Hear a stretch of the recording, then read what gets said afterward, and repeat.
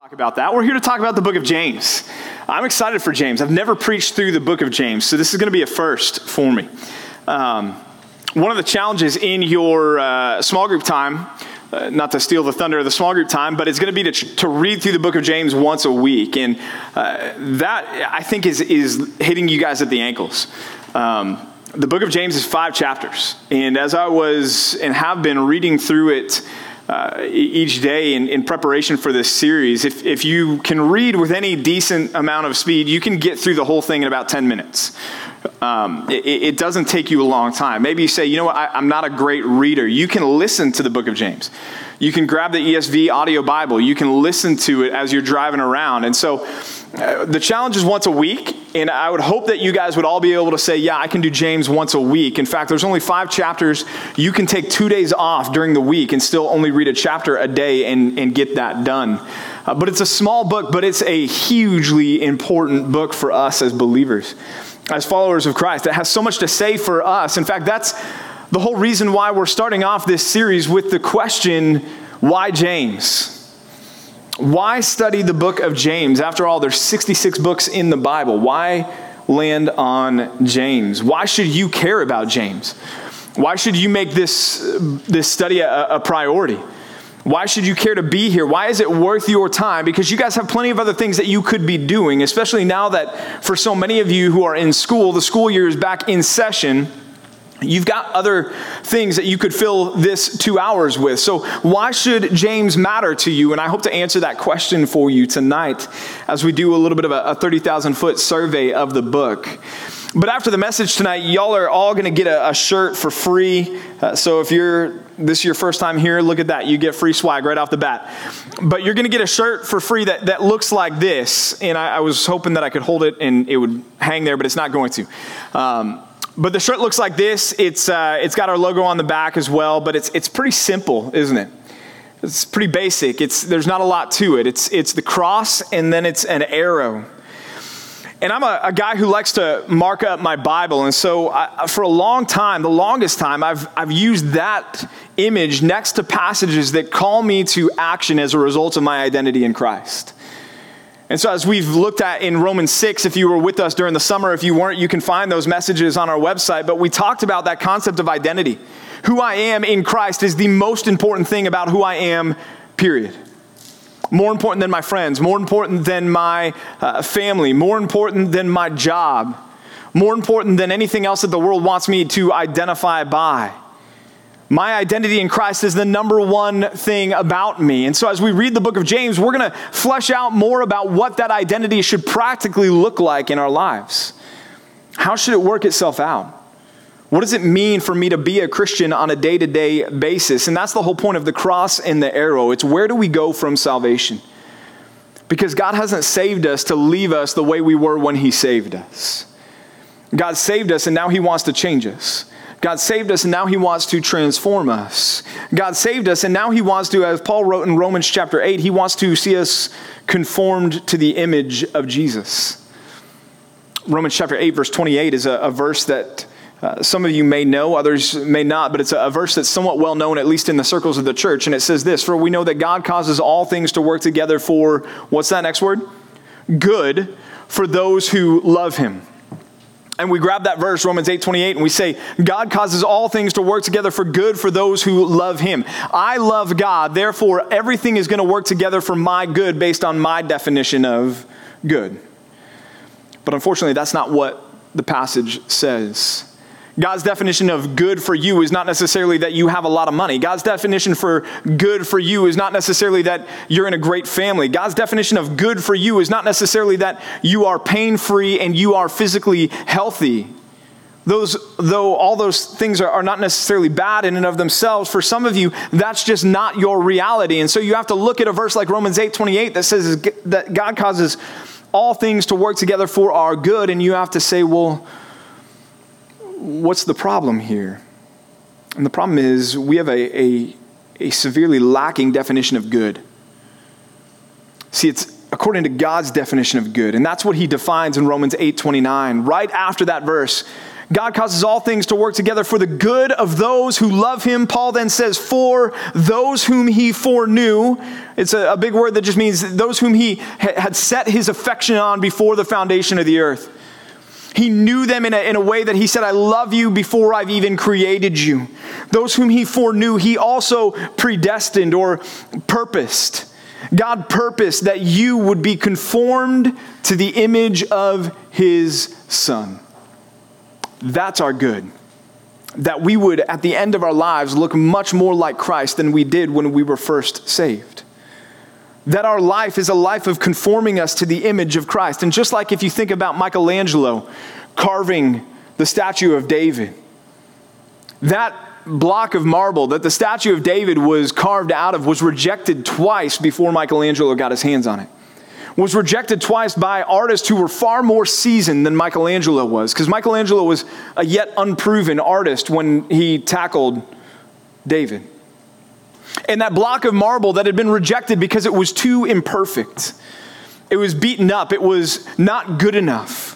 It didn't measure up to the standards of what these other artists were looking for. It could never amount to anything, so it was rejected, and then it was left outside, exposed to the elements for years before Michelangelo finally came along and said, hey, can I have a crack at that thing? But you think about that big, malformed, ugly, rejected piece of marble, and not to step on your toes, but I'll step on mine as well. That's who we are before Christ. But God looks at us as the way that Michelangelo looked at that block of marble, and he says, there's something inside there that I can bring out. I can conform that ugly, rejected, weathered hunk of marble into the image of Christ. And see, that's our good. And that's a process that involves a hammer and chisel in the hands of God. And when God uses a hammer and chisel in our lives, sometimes it's going to be a painful experience. When God pulls out the sandpaper to sand down our rough edges, that's not necessarily always going to be a pleasant experience. But we have to trust that the end product is really what God defines as good. James helps us understand what that practically means in our lives, how that should look, what that means for me day in and day out. It's the process that the Bible refers to as sanctification. Sanctification comes from a Greek word that means to be made holy, to be made righteous, to be made like Christ. And the writer of Hebrews says this in Hebrews 10:14. He says, for by a single offering, God has perfected for all time those who are being sanctified. Those who are being sanctified. You see, it's an ongoing process. That from the moment that you are saved, hence the cross and the arrow, there's a process that begins at the moment of your conversion that will last for the rest of your life, where God will be continually sanctifying you, conforming you into the image of Christ. This was the focus of our series in Romans chapter 6, our identity in Christ. Romans 6, 12 through 14. You remember that idea of now that we're in Christ, we should no longer go on presenting ourselves to sin as slaves of sin, but now we should go on presenting ourselves to God as slaves of obedience, slaves of righteousness, right? Well, James puts feet to that. James gives us an understanding of what that actually looks like. The letter of James is written to us, and it's a letter that's written to us, and it's all about wanting us to do something. Wanting us to act, to start putting our profession of faith into practice. In fact, in James, there's 108 verses, and of those 108 verses, there are over 50 commands that are contained in the book of James. It's a book about action. It's not a book about philosophy. It's not a book about the ethereal. It's not a book about concepts that don't matter. This is a very practical book about how you take your faith in Christ and put it into action. In fact, that's our first point tonight. You can write it down this way. Because your faith is meant to act. Why, James? Because your faith is meant to act. It's meant to be put into play. It's meant to be lived out.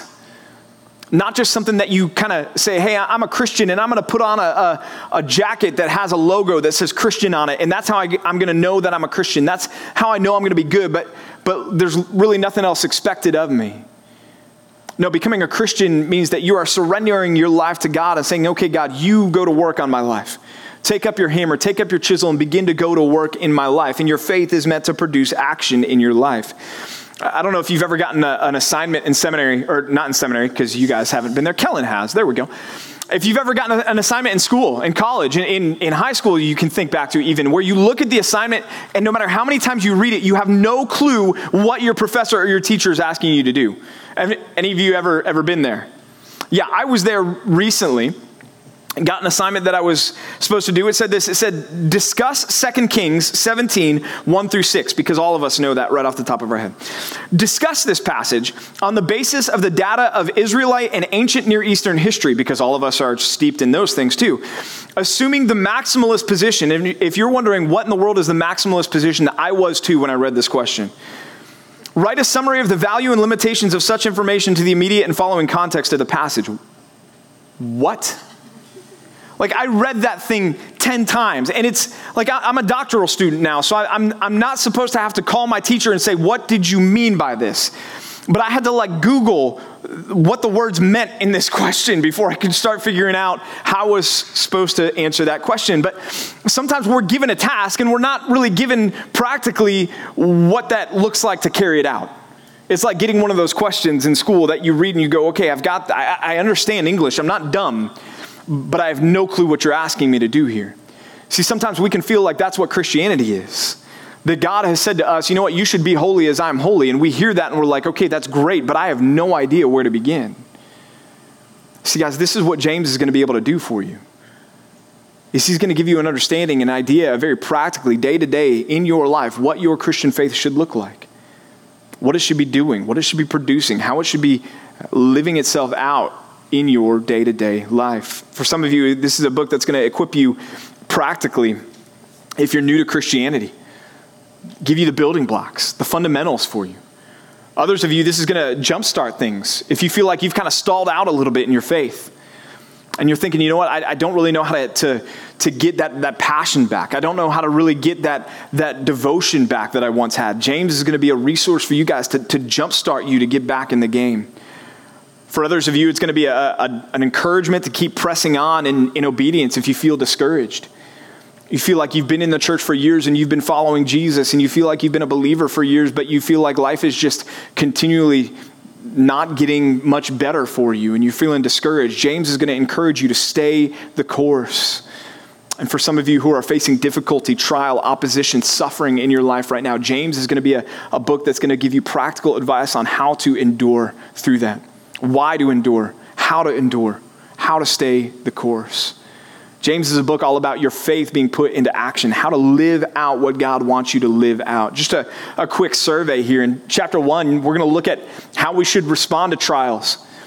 Some of the more well-known parts of James, if you've ever spent any time in James, is the opening verse there in verse 2. Count it all joy when you meet various trials, for you know that the testing of your faith produces steadfastness. James is saying, hey, when you suffer, consider that joy.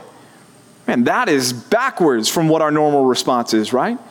But James is going to explain to us why that is and how we should respond as believers to trials in our lives. He's also going to talk about in chapter 1 how to expose the lies of sin. He's going to lay out for you the devil's formula, the enemy's game plan for sin in your life, starting from temptation to what sin produces in your life. And James is going to give you the tools that you need to be able to identify that and flee from sin when it's in your life. He's also going to give you an idea and an understanding of how to have an effective devotional life. Another well-known passage in James says that we're not to just be hearers of the word, but also to be doers of the word.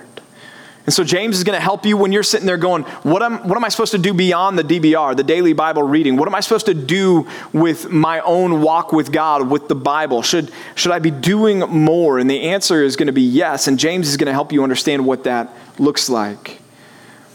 James is also going to help you understand how to be religious in a good way.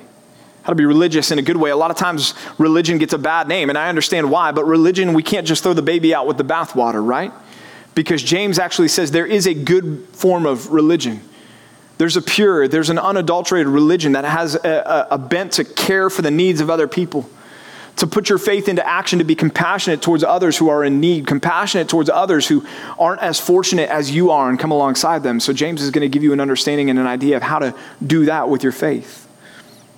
And James is going to give you an understanding and an idea of what it looks like to live in community with other people in a way that you're not judging others, That you're not watching somebody walk into the bridge or watching somebody walk in on a Sunday or a Saturday night and passing judgment based on the way that they look or based on the type of car that they drive or whatever it may be, the type of phone that they have or don't have. James is going to encourage you to approach other people without prejudice, without preference, without bias in your heart, and to love them in spite of that. James 3 is going to talk to us about our words, the words that we speak, and how to tame the tongue, and how our tongues can be one of the most violent weapons that we have to use against other people, and how we can hurt other people with our tongues. And James is going to say, as believers, we need to use our words wisely, and he's going to provide a blueprint for what that looks like. He's going to talk also in chapter 3 about how to be wise with God's wisdom. He's going to say, look, there's a wisdom from the world, but then there's also a wisdom from God. And he's going to describe that wisdom from God so that you can say, yeah, that's the type of wisdom I want to see in my life. In chapter 4, he's going to talk about battling worldliness. He's going to make a bold statement in chapter 4. He's going to say, look, you cannot be both a friend of the world and a friend of God. Friendship with the world, James is going to say, is hostility towards God, is enmity towards God. If anyone is a friend of the world, James says he's an enemy of God. Now, when we say the world there, we're talking about the world's systems. We're not talking about people in that context. We're talking about the system of the enemy, the system of Satan, the values that this world champions. And James is saying, hey, if you want to be loved by the world and their values, then you can't expect to be loved by God. James 4 is also going to talk to us about how to humbly trust God. What does it look like to battle pride and to be humbly dependent on the Lord? James 5, how should we have a biblical view of our money? What are the dangers of wealth? What are the dangers of money? And that's going to be practical for where you guys are at, because you guys are right on the doorstep of launching into a career, whether you're in school or not. Some of you have gone to trade school. Some of you have just bypassed college altogether, but you're entering into that phase of life in the next 3, 4, 5, maybe 10 years for some of you, where you're going to say, this is what I'm going to do with the rest of my life. And I'll be honest, I was where you guys are at, and I know that money is going to drive a lot of that for you. Where can I get paid? Where can I make the most money? And James is going to lay out some dangers to be considered in that. And then also James is going to talk to us about how to have an effective prayer life. How to have an effective prayer life, which as believers, the two most important things that we can do on a daily basis is be in the Word and be in prayer. And so as we ask why James, it's because James is a practical book. James is a book that's going to help us understand how to live out our faith in this world, how our faith should look, how our faith should act. Again, it's the feet to Romans 6, 12 through 14, that idea of presenting ourselves to God. What does that actually look like? James helps us understand that. And I don't know about you, but I love having instructions. In fact, the instructions printed on the back of the box of Kraft macaroni and cheese are my best friend. When my wife cooks it, she just throws the boxes in the trash and eyeballs it, and it comes out fine. But it doesn't come out the way that the creator of Kraft macaroni and cheese wanted it to come out. They put the instructions on the back of the box for a reason, right? Not to just eyeball, not to just throw a splash of milk in there like you're just some crazy loon that just is playing fast and loose with death with dairy products. But they want you to do it the way that it's laid out, right? Some of you are going, this guy's way too intense about Kraft macaroni and cheese. But I tell you what, when I make it, it tastes like the way that the guy that printed those instructions on the back of the box wants it to taste. I like instructions. I like to practically know how to live my life. James is that for us when it comes to the Christian life. But there's another aspect of following Jesus that James helps us with as well. See, he helps us live in a world that the biblical writers describe as a place that's not our home, right? It's a place that we live in as, well, Jesus even said it's a place that the world is going to hate us, right? Jesus said, hey, if the world hates you, know that it hated me first. Don't be surprised at that. In fact, it's also a place that Jesus says this in Matthew 16, 24 through 26. He says, you want to know what it looks like to follow me? Jesus says, if anyone would come after me, let him deny himself and take up his cross and follow me. For whoever would save his life will lose it. But whoever loses his life for my sake will find it. For what will it profit a man if he gains the whole world and forfeits his soul? Or what shall a man give in return for his soul? In other words, Jesus is telling you, as somebody who wants to follow after Jesus, he's saying, look, this looks like a life that's lived counterculturally. It's a life that's lived taking the values that the world has and dying to those values. The power, the prestige, the fame, the glory, the status, the zip code, the comfort, or whatever it may be. And Jesus is saying, be willing to let go of those things. Lose those things and you will find true life. Peter says this about following Jesus in 1 Peter chapter 2, verses 11 through 12. He says, beloved, he says, I urge you as sojourners and exiles, travelers, exiles, people who are not home, people who are in a place that they're daily aware is not their home. I mean, think back to the book of Daniel, if you guys remember that story, where the Israelites have been taken away from their home and they've been dropped into the middle of Babylon. And think about Daniel and Shadrach, Meshach, and Abednego and ask yourself, do you think those guys ever thought for a day or ever forgot at any time that they weren't home? No, they would have been aware of that, right? Some of you are here and you're going to school here, but your home is somewhere else. And you don't ever mistake your dorm room as home, right? You're always aware, no matter what, that this is a temporary place that you are a sojourner, that you are here temporarily. Well, Peter is saying for us as believers in Jesus Christ that we are in this world temporarily, that we are sojourners, travelers. And so he says we need to abstain from the passions of our flesh. We need to not live enslaved to what our bodies want. We need to not live enslaved to what this world says that we should want. He says, which wage war against your soul. He says, keep your conduct among the Gentiles honorable, so that when they speak against you as evildoers, they may see your good works, your good deeds, and glorify God when he returns. Peter says this later. He says in 1 Peter chapter 1, verses 13, this is prior to this, 13 through 21. He says, therefore, preparing your minds for action. Peter says that we need to be sober-minded, setting our hope fully on the grace that will be brought to us at the revelation of Jesus Christ when Christ comes back. Then he says this, as obedient children, do not be conformed to the passions of your former ignorance, when you didn't know any better.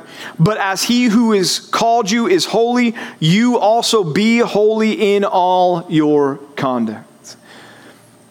All that to say, guys, if you are a follower of Christ, if you are a believer, God wants you to be different from the world that you live in. He wants you to be holy.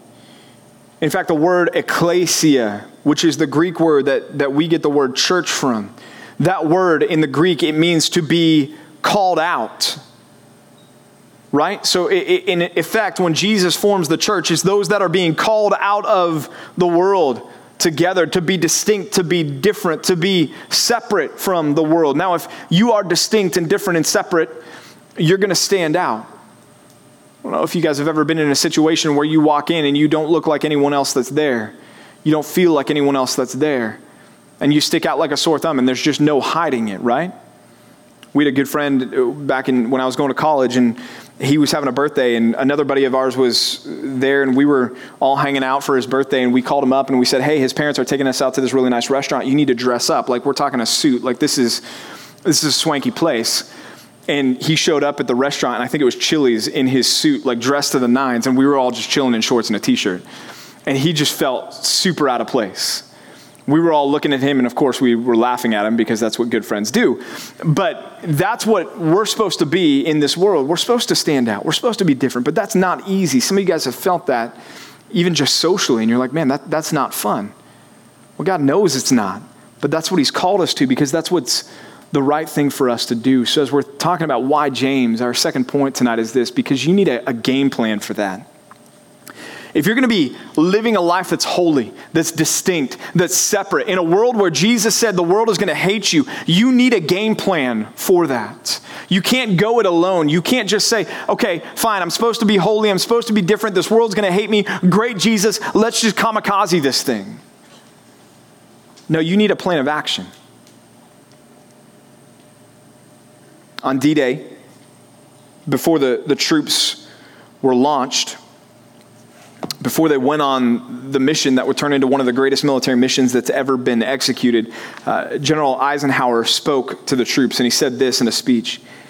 He says, soldiers, sailors, and airmen of the Allied Expeditionary Forces, You are about to embark upon the great crusade toward which we have striven these many months. The eyes of the world are upon you. The hope and prayers of liberty-loving people everywhere march with you. In company with our brave allies and brothers in arms on other fronts, you will bring about the destruction of the German war machine, the elimination of Nazi tyranny over the oppressed peoples of Europe, and security for ourselves in a free world. Your task will not be an easy one. Your enemy is well-trained, well-equipped, and battle-hardened. He will fight savagely. But this is the year 1944. Much has happened since the Nazi triumphs of 40 through 41. The United Nations have inflicted upon the Germans great defeats in open battle, man to man. Our air offensive has seriously reduced their strength in the air and their capacity to wage war on the ground. Our home fronts have given us an overwhelming superiority in weapons and munitions of war and placed at our disposal great reserves of trained and fighting men. The tide has turned. The free men of the world are marching together to victory. I have full confidence in your courage, your devotion to duty and skill in battle. We will accept nothing less than full victory. Good luck, and let us beseech the Almighty God upon this great and noble undertaking. It's a powerful speech. In fact, you can watch or listen to the audio of it, at least. If you search for it, you can listen to him actually give it live. And it's a powerful speech, especially knowing what happens the next day. But here's the deal. That speech is not enough. Because those men who went into battle, they still needed a battle plan. They still needed their superiors, the men that were going to be in the boats with them. That when those doors opened up and the bullets started to fly, they needed their leaders that were there pushing them forward. They needed to know what the plan was after they hit the beach. They needed to know how to keep pressing when their fellow soldiers were falling with bullets ripping them open left and right. They needed to know where to go. It wasn't enough just to have the Supreme Allied Commander and Dwight Eisenhower give them a rah-rah speech. As powerful as that speech was, they needed to be able to know what to do practically when D-Day happened. And see, guys, we can talk about how much God has done for you. We can talk about the gospel. We can talk about Christ's death on the cross. We can talk about the empty tomb and his resurrection. We can talk about the solid and good and true and strong doctrines that you are forgiven in Jesus Christ and that there's no sin that can separate you now from God, that you are forgiven past, present, and future. We can talk about all those things and we can say, you know what? And God has a plan for you for victory in this world, that he wants to see you conform to the image of Jesus. And we can talk about the fact that God wants you to be holy as he is holy. And we can talk about the fact that there's a day coming when you breathe your last here that you will be in eternity with him, that our victory is secure. But if we never get to the passages like we're going to get to in James, that's not enough. And that's why we have to preach the full body of Scripture. See, James is your direct report, your guy that's in the trenches with you, and he's giving you the practical instructions about how to go to battle spiritually against the forces at work in this present world. And so that's why James 1, how to engage the opposition when you're facing trials, when you're facing suffering. James 2, how to think of one another who are standing alongside you. James 3, how to employ one of our greatest weapons in the words that we speak. James 4, how to resist the enemy. James 5, how to make use of the resources that you've been given. And James 5, how to keep communication open with headquarters. See, it would be cruel of God to look at us and say, you know what, to follow Jesus means to take up your cross and follow him, and the world's going to hate you, and you're going to be as aliens and strangers in this world, and this world is going to mount opposition against you, so good luck. But he didn't do that. That's one of the reasons why he gave us a book like James, is to know practically how we should live in a world that's hostile to the God that we love. We may have noticed that I've skipped over a major passage in the book of James so far, and I haven't really touched on it. It's a passage in the book of James, in James chapter 2.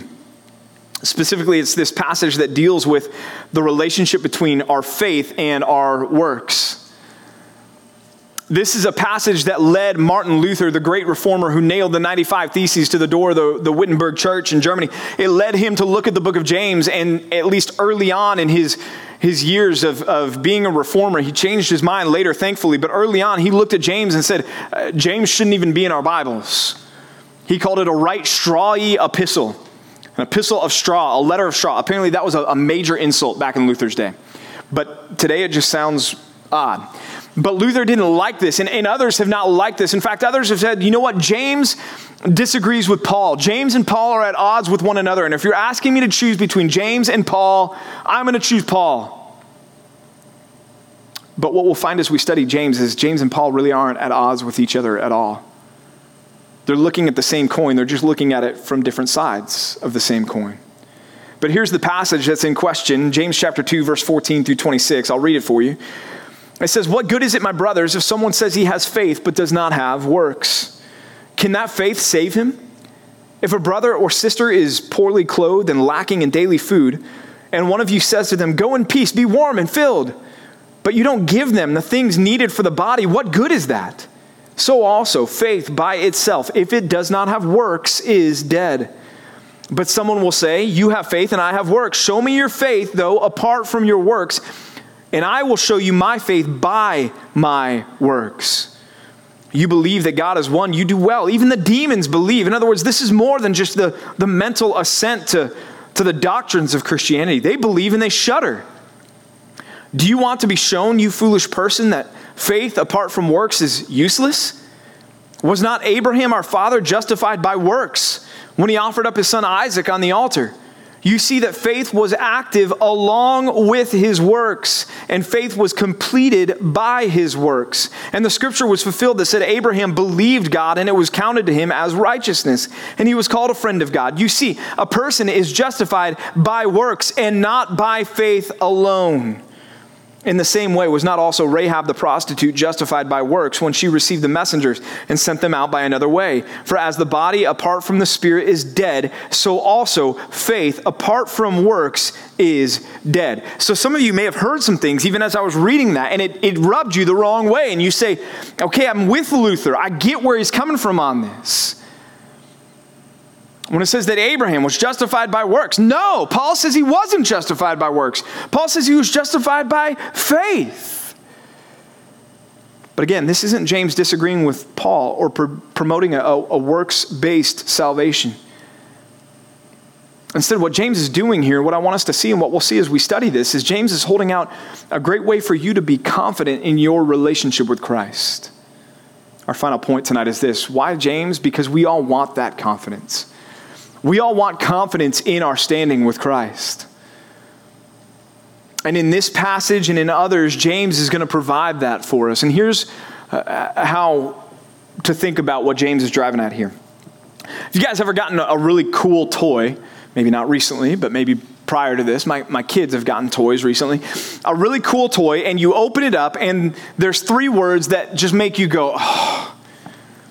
And it's not some assembly required. It's 3 different words. Batteries what? Not included.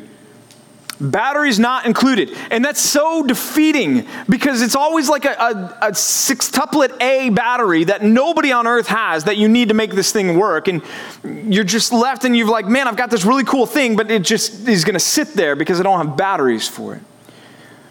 Well, maybe you've pulled something out after a long time and you're not sure whether or not it has batteries in it. What do you do to check? You turn it on, right? And if it works, then what do you know? You know that it has batteries. But if you turn it on and it doesn't work, you know that what? It needs batteries. Well, guys, regeneration in our life, being born again as a believer, is God putting spiritual batteries into us that make us work. And that's what James is talking about here. He's saying, look, when you see a genuine Christian, their faith should be working. Because God has put within them the Holy Spirit. God has put within them the spiritual batteries that can't help but put the Christian into action. And so that's why he's saying here that a person is justified not by faith alone, but by his works with his faith. Verse 22, you see that faith was active with his works, and faith was completed by his works. Does that mean I'm not saved the moment that I believe, that I put my faith in? No, but that faith is completed because it's shown, it's made visible by the works that you carry out after that, by the life that you live. The power of your salvation is not in the things that you do, right? Think about the thief on the cross. The thief on the cross didn't have time to do much after he cried out in dependence upon Jesus, did he? He had very little time left, hours. And while he was alive, the life that he lived was pretty miserable. Hanging and suffocating on a cross. It's not that your works save you. It's that if you are saved and you're not a thief on a cross, your life is going to live that out. Your life is going to bear evidence. And that's where this idea of your confidence comes from the book of James. That as you look at your life and examine your life, and as you look at all these things that I've already mentioned in the book of James so far tonight, and you begin to see these things in your life, and you begin to see victory over the things that James is warning against, you can begin to have a growing confidence that you are indeed a follower of Jesus Christ, because the faith that God gave you to believe is now at work in your life. You have the spiritual batteries. The flip side of that, though, is for some of you, maybe in this room, you don't have those batteries. You haven't believed. And so you're going to be listening to all this stuff and go, I want that, but I just can't do that. And that's because there's no power within you to accomplish that. You can't do it on your own. You can't white knuckle grip and say, today's going to be different. This time is going to be different. I'm not going to do that again. You need to be born again. You need the spiritual power that God gives you when he gives you the Holy Spirit to transform your life. And it's my prayer that if that's you, that this series opens your eyes to your need for Christ, and you're willing to say, okay, I'm all in, and you're willing to surrender your life to follow Jesus. Yeah, this book gives us such a great opportunity to examine our lives and say, okay, am I a doer of the word or just a hearer of the word? How do I respond to trial? Is it with joy or not? How am I using my words when I speak to other people, when I think about other people? Am I using them for good or for evil? How am I passing judgment on other people? How am I thinking about somebody when they walk in the door? Am I looking at them as somebody who is a person created in the image of God that I need to love, or am I passing judgment on them? James chapter 4, am I a friend of the world? What does my life look like? Is there worldliness in my life, or am I truly a friend of God? How's my prayer life? Chapter 5. So you're going to be given plenty of opportunities to begin to look around and go, okay, what's going on? Is there that spiritual power that I have inside because of what God has done for me? Is that working itself out in my life or not? All of us are going to need tune-ups. I'm not suggesting that any of us are going to have all of this nailed. Be like, well, I'm great. I'm doing perfect across the board. All of us are going to need tune-ups in this. But that's why James. Why James? Because we all need a game plan for following Christ in this world, because God wants our faith to be active, and because it's going to help us find that security that we long for. Again, for some, this is going to be a book that's going to be a catalyst to open your eyes to your need for Christ. For others, it's going to open your eyes to your stagnancy. And it's going to light a fire in your life so that you're ready to run harder after Christ than you're running now. And for some of you, this is just going to be a good reminder to spur you on still more in your faith. You're doing great right now. Things are going well right now. And this book is just going to bolster that and encourage you in that and spur you on still more. But wherever you are in that spectrum, this book is going to be worth your time. This study is going to be worth your time, because it's going to bring you face to face with a book that is incredibly practical for us, where it's going to get on the ground. It's going to get in your kitchen, so to speak. It's going to get in your life, and it's going to call you to respond. It's going to call you to live this out. And I hope that as a result of this book, all of us are going to look different, myself included, on the back end of James than we do right now. Let's pray together. God, we're thankful for this book, thankful for James, thankful for its practicality, its directness, Lord, its clarity, its understanding. Lord, we're so thankful that you have given us a way to put our faith into action and haven't left us alone in that and said, hey, good luck. Lord, this world that we live in is hostile to you and it's hostile to Christianity. But God, I pray that we would take our marching orders from you and that we would be able to live lives that are effective for you in this world. Lord, use this book and this study this semester to accomplish great things in our lives for your glory. In Christ's name, amen.